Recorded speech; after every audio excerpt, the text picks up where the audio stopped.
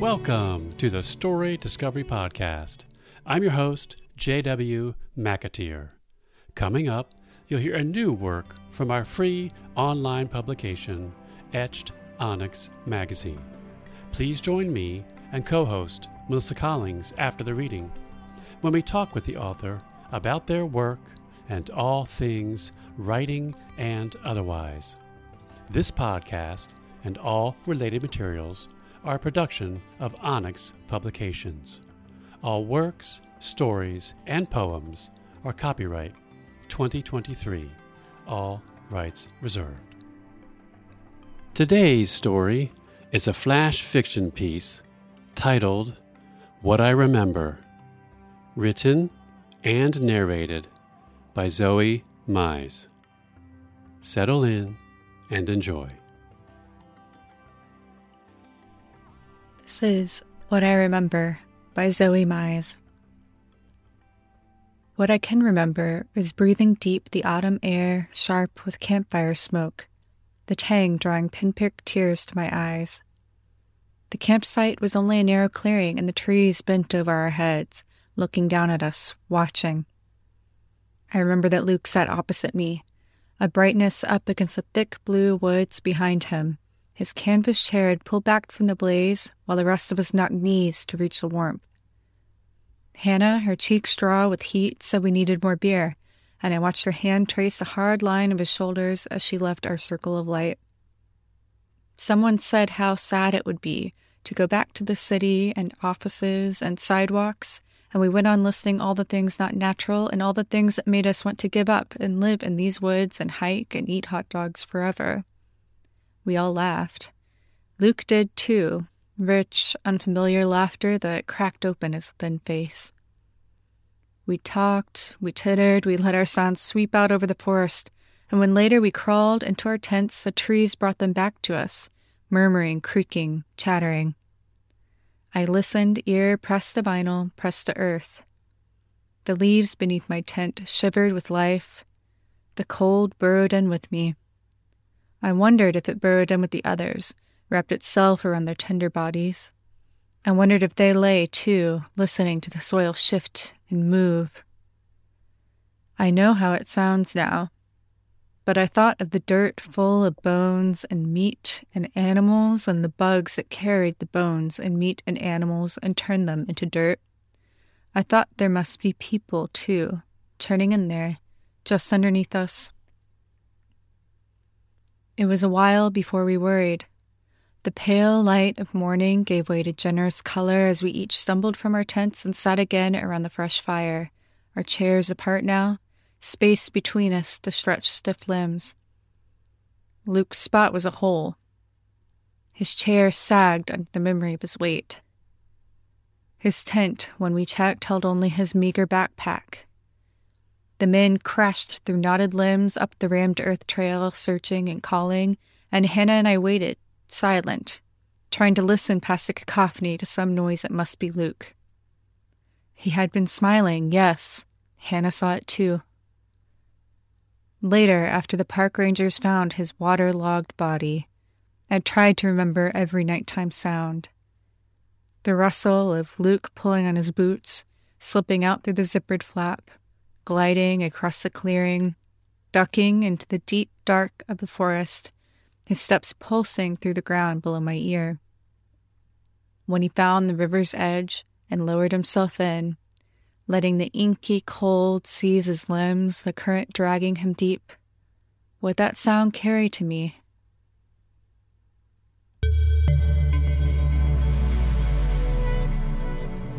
You just listened to What I Remember by Zoe Mize.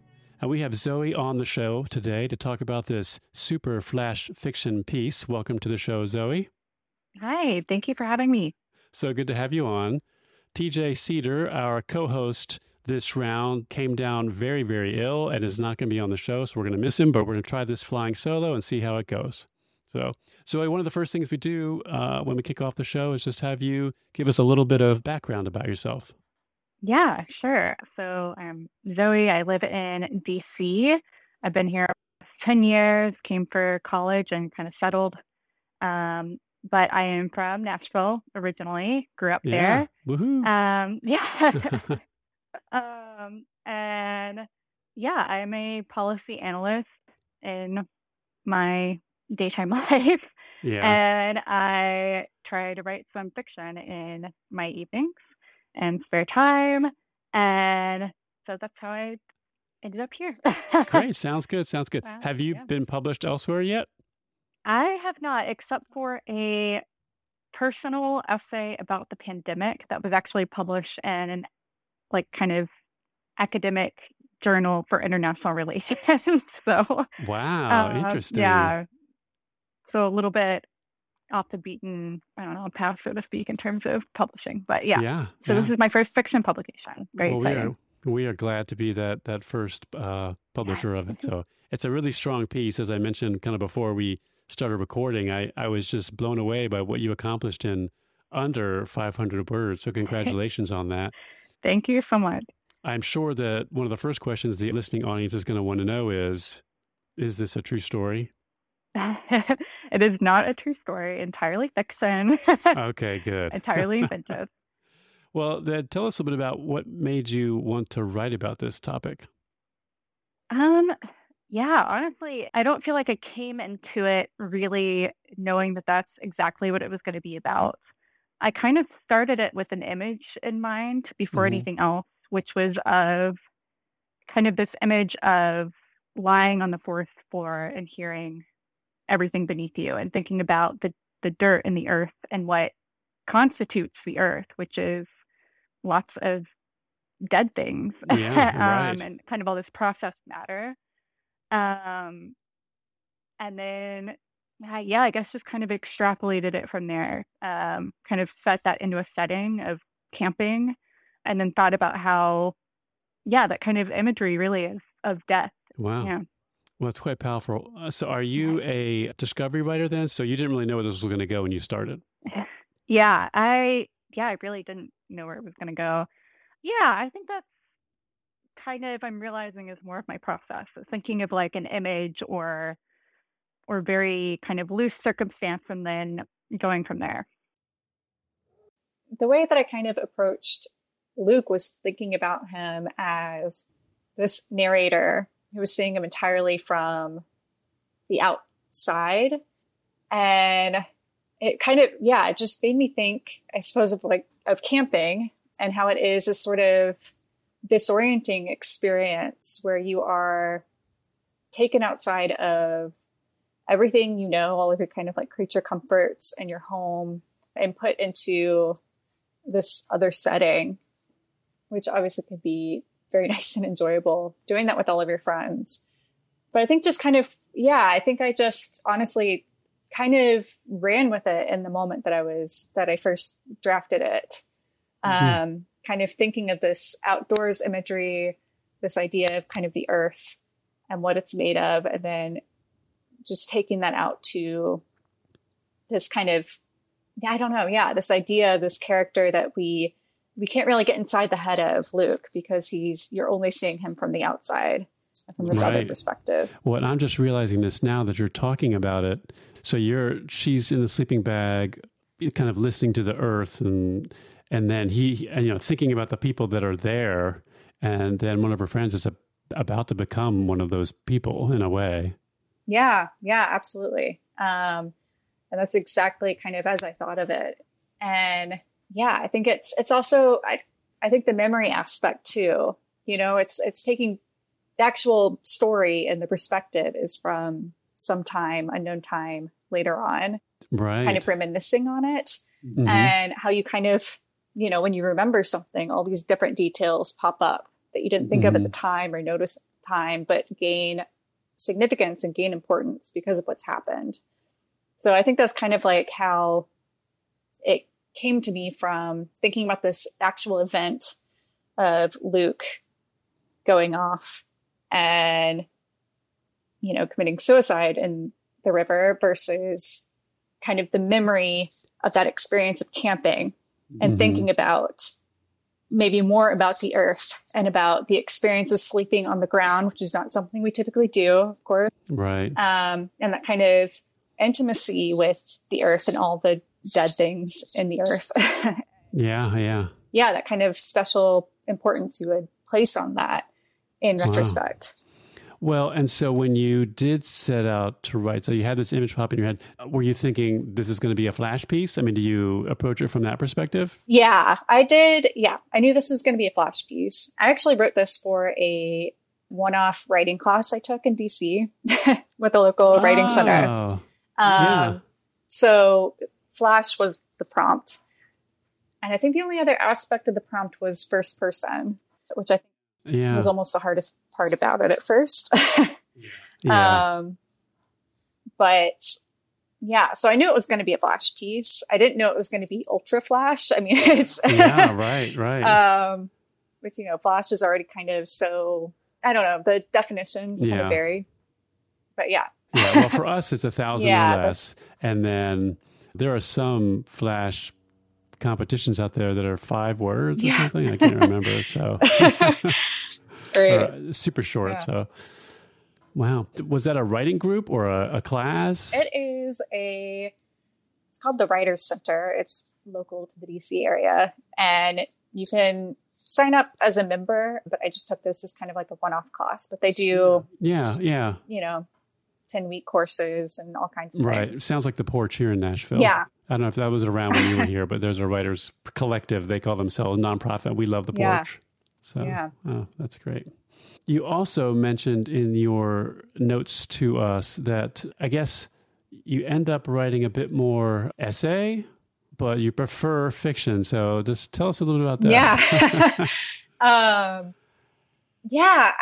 This has been kind of a recent realization for me that I think for a long time I gravitated towards personal essay, out of maybe some sense of, I enjoy writing personal essays. I think it just sort of captures, like I might just be going about my day and I have an idea about something and then I can kind of capture that. Obviously there's more thought into it than that, but that's the gist of it. And how I approached it was kind of starting with that kernel of an idea based on something I've experienced or thought about. And I think I used to find that easier because I found fiction and plotting very difficult. And I think I've come to realize that I enjoy that element of fiction of maybe having this idea or this, kernel, and then being able to extrapolate it even further away from reality. Right. And to really kind of disguise and distort it. So I've always preferred fiction. I read fiction. I don't really read a lot of memoir or, I read, magazine essays and whatnot, but don't read a lot of like longer form personal work. Right. And I've always preferred fiction, wanted to be a fiction writer. And I think I've just finally gotten to understand what fiction writing can do for me and how I can approach it and really enjoy it and gain satisfaction from it. So have you been on the personal, and if this gets too personal, you just tell me we don't go down this path. But so on the personal essay, is that something you've been doing for a long time? Is it sort of like journaling, or do you share them? Like, what's the philosophy around that piece of it? Mostly like journaling. I don't share a whole lot. I had a Substack phase. Turned into something that I was really passionate about. Transit? Yeah. So I live in DC and I walk around. I don't have a car. I walk a lot. I'm a runner and I ride the bus to get everywhere, or the metro. Yeah. And so last year I just started kind of like, I guess basically just blogging about that on Substack and writing little essays about the experience of being a kind of pedestrian in DC. Yeah. It was something I got really into, and then I started this new job that just took up a lot more time. Yeah. But yes, and that I think is another reason, to go back a bit, why I think personal essay has been something easier to gravitate towards is I think coming from kind of, like I studied international relations, and I think essay writing has just been really important to my academic background. So I think adding that kind of creative element has been something I've really enjoyed doing. And as a way as well to feel like I'm distinguishing myself as a writer in my field. Mm-hmm. And so it's something I gravitated towards, which is also, I think, why I've recently gravitated towards fiction, because it is nice to divorce myself from reality a little bit. Right. Yeah. Absolutely.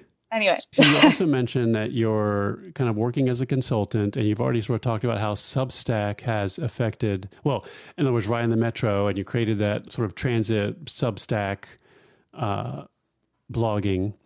Has living in kind of a bigger city with sort of a different focus, I guess, than maybe like a smaller Midwestern, Southern city. Has that changed your perspective at all on what you might write about? Yeah. I mean, I think it's kind of hard to say, I guess, because I moved here for college. Yeah. And so writing was kind of I did it a lot growing up, but I feel like approached it in a different way, being kind of like a child into adolescent, and then moving here for my adulthood. Just been a different approach, but I do think living in a bigger city definitely has kind of broadened my horizons. I think I'm just around more people more frequently. And honestly, part of that is not to bring it all back to transit, but everyone's everyone's out and about in a city like DC. You're kind of around people more often, whereas a city like Nashville, which definitely is a city, albeit a small one, it's a lot more suburbanized, and so you're not really out in the city as much, right, or around people in the same way. So I do think there is something about that really informs kind of the writing, like kinds of just conversations you hear, the kinds of people you see just out in the street that could be very kind of, you could draw inspiration from, definitely. But I do think there's always going to be part of me that feels a little bit connected to the South. It's just like a region with its own history and culture too. That's always going to inform it a little as well. Yeah. Good point. I mean, on the transit side of things, I would say, well, first of all, have you been to Nashville in a while? So I haven't. I'm coming in October, but It is going to blow your mind. I am not kidding. It is going to blow your mind. This place in the last 10 years has just skyrocketed. Yeah. I mean, there are so many license plates from all over the country. It's booming. I mean, you will not recognize streets. I assure you. I guarantee it. But anyway, that even being said, related back to the transit, I find, because I'm a transit guy too and ride the bus, it is such an equalizer and what's the word? I mean, you said it, but like when you see all these other people of different walks of life, you just don't get that in your car. Yeah, right. Like if you're in your car and you're driving around, you're in your own little bubble, you're listening to your own music, you've got your own control of the air conditioning and whatever, and it's your own little world. But when you're on a bus with people and you're sitting next to them and you can smell them, or someone's behaving strangely or not, I mean, it's an eye into the world that I think would really inform, some characters in your writing and just in general in life. Absolutely. I mean, it's the opposite of being in your own little world. You have to share that world with the other people who are on that transit with you. Right. Yeah. And it's really awesome for just being able to like experience people and then understand how that could inform your writing and your creative process. Right. It's the ultimate voyeur experience. It is. You just get to watch people. It is. It totally is. Well, and the last thing I would say about transit is for people that don't ride it, you should, or at least try it. And because if you get on a bus at the same time every day, there is almost a community. You get to know those people, even though you don't necessarily talk to them all the time. It's like this weird thing. And if there's snow or if there's something strange, I mean, it's just this really cool community of strangers that is so awesome. It really is. I mean, you're bonded. I mean, you could never say a word to each other, but you know each other. You really do. You've seen yes, I know. That's so cool. All right, enough on transit.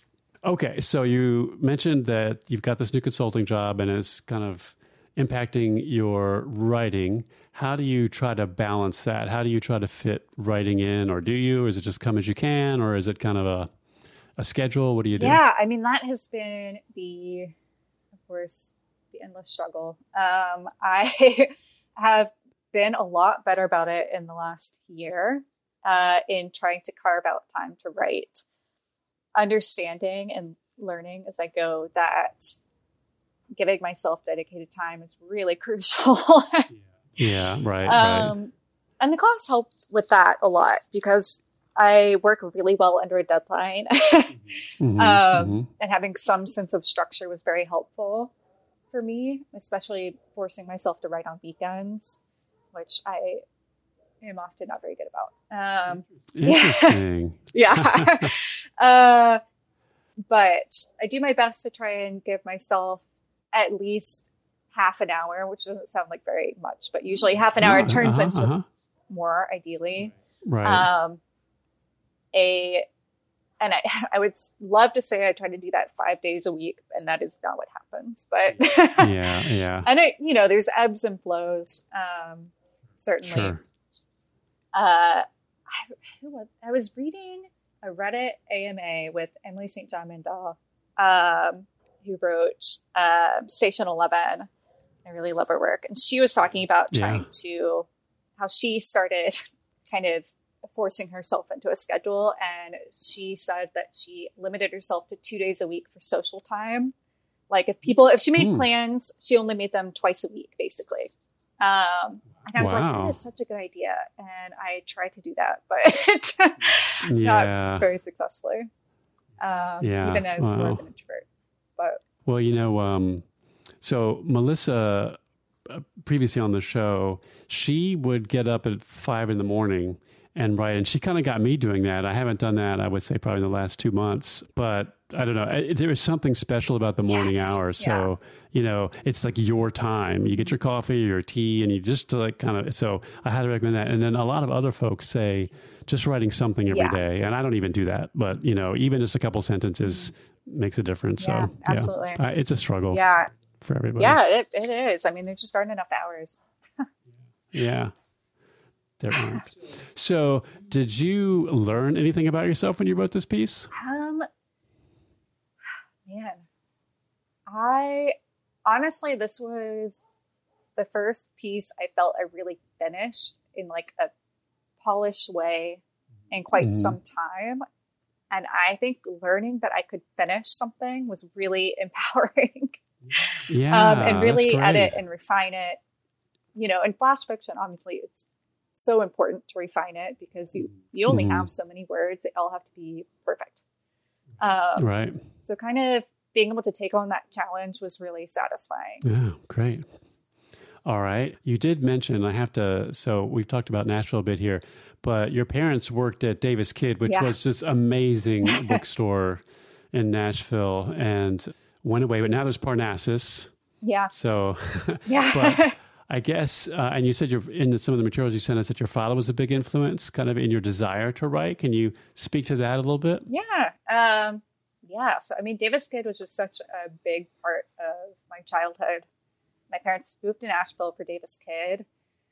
They were at the one in Cincinnati previously. And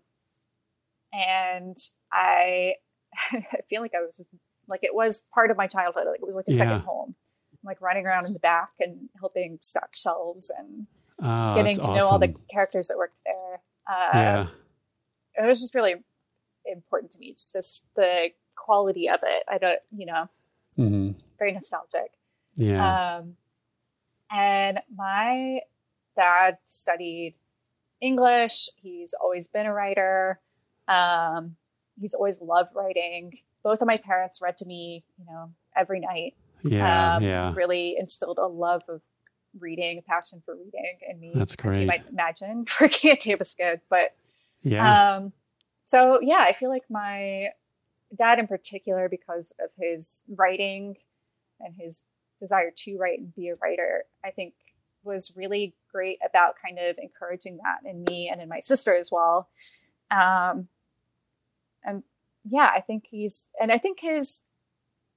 just never met someone who's read so much in their life. He's the fastest reader I know too, like just insanely fast. So I think just that kind of passion, that kind of, it's always just been a part of our lives and how we were raised and how we grew up. It came from both of my parents, but my dad in particular on the writing side. Oh, that's very cool. Very cool. Yeah. Well, we are coming up on time here soon. And so we always have one question that we ask at the end, but I'll say that just for a minute. But so you've got this busy consulting job. Does anybody at your work know that you write? No, not I mean, they all know I like writing, but so far it's been limited to kind of a professional level. Like I am the one in charge of writing our daily newsletter and that kind of thing. Okay. Yeah. It's a different type of writing, but totally. Yeah, I know.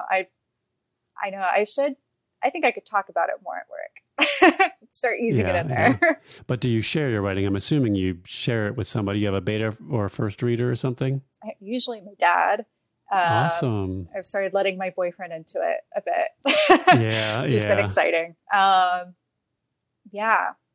We always ask this question, which is share any piece of writing advice or a writing resource that you wish you'd known when you started out or that has just been super helpful or anything along those lines.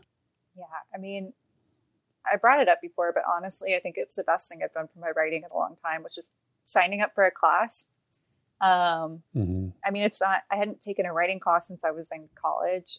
And I think going back to it, it's kind of like an adult with a bunch of other adults was really, it was focused. Yeah. Yeah. It was just really, and I think good for kind of getting me back really into it and to really think about writing, think about how I can structure it within my life, forcing myself to kind of finish things and really think about what I'm doing with the piece, how I see it being completed.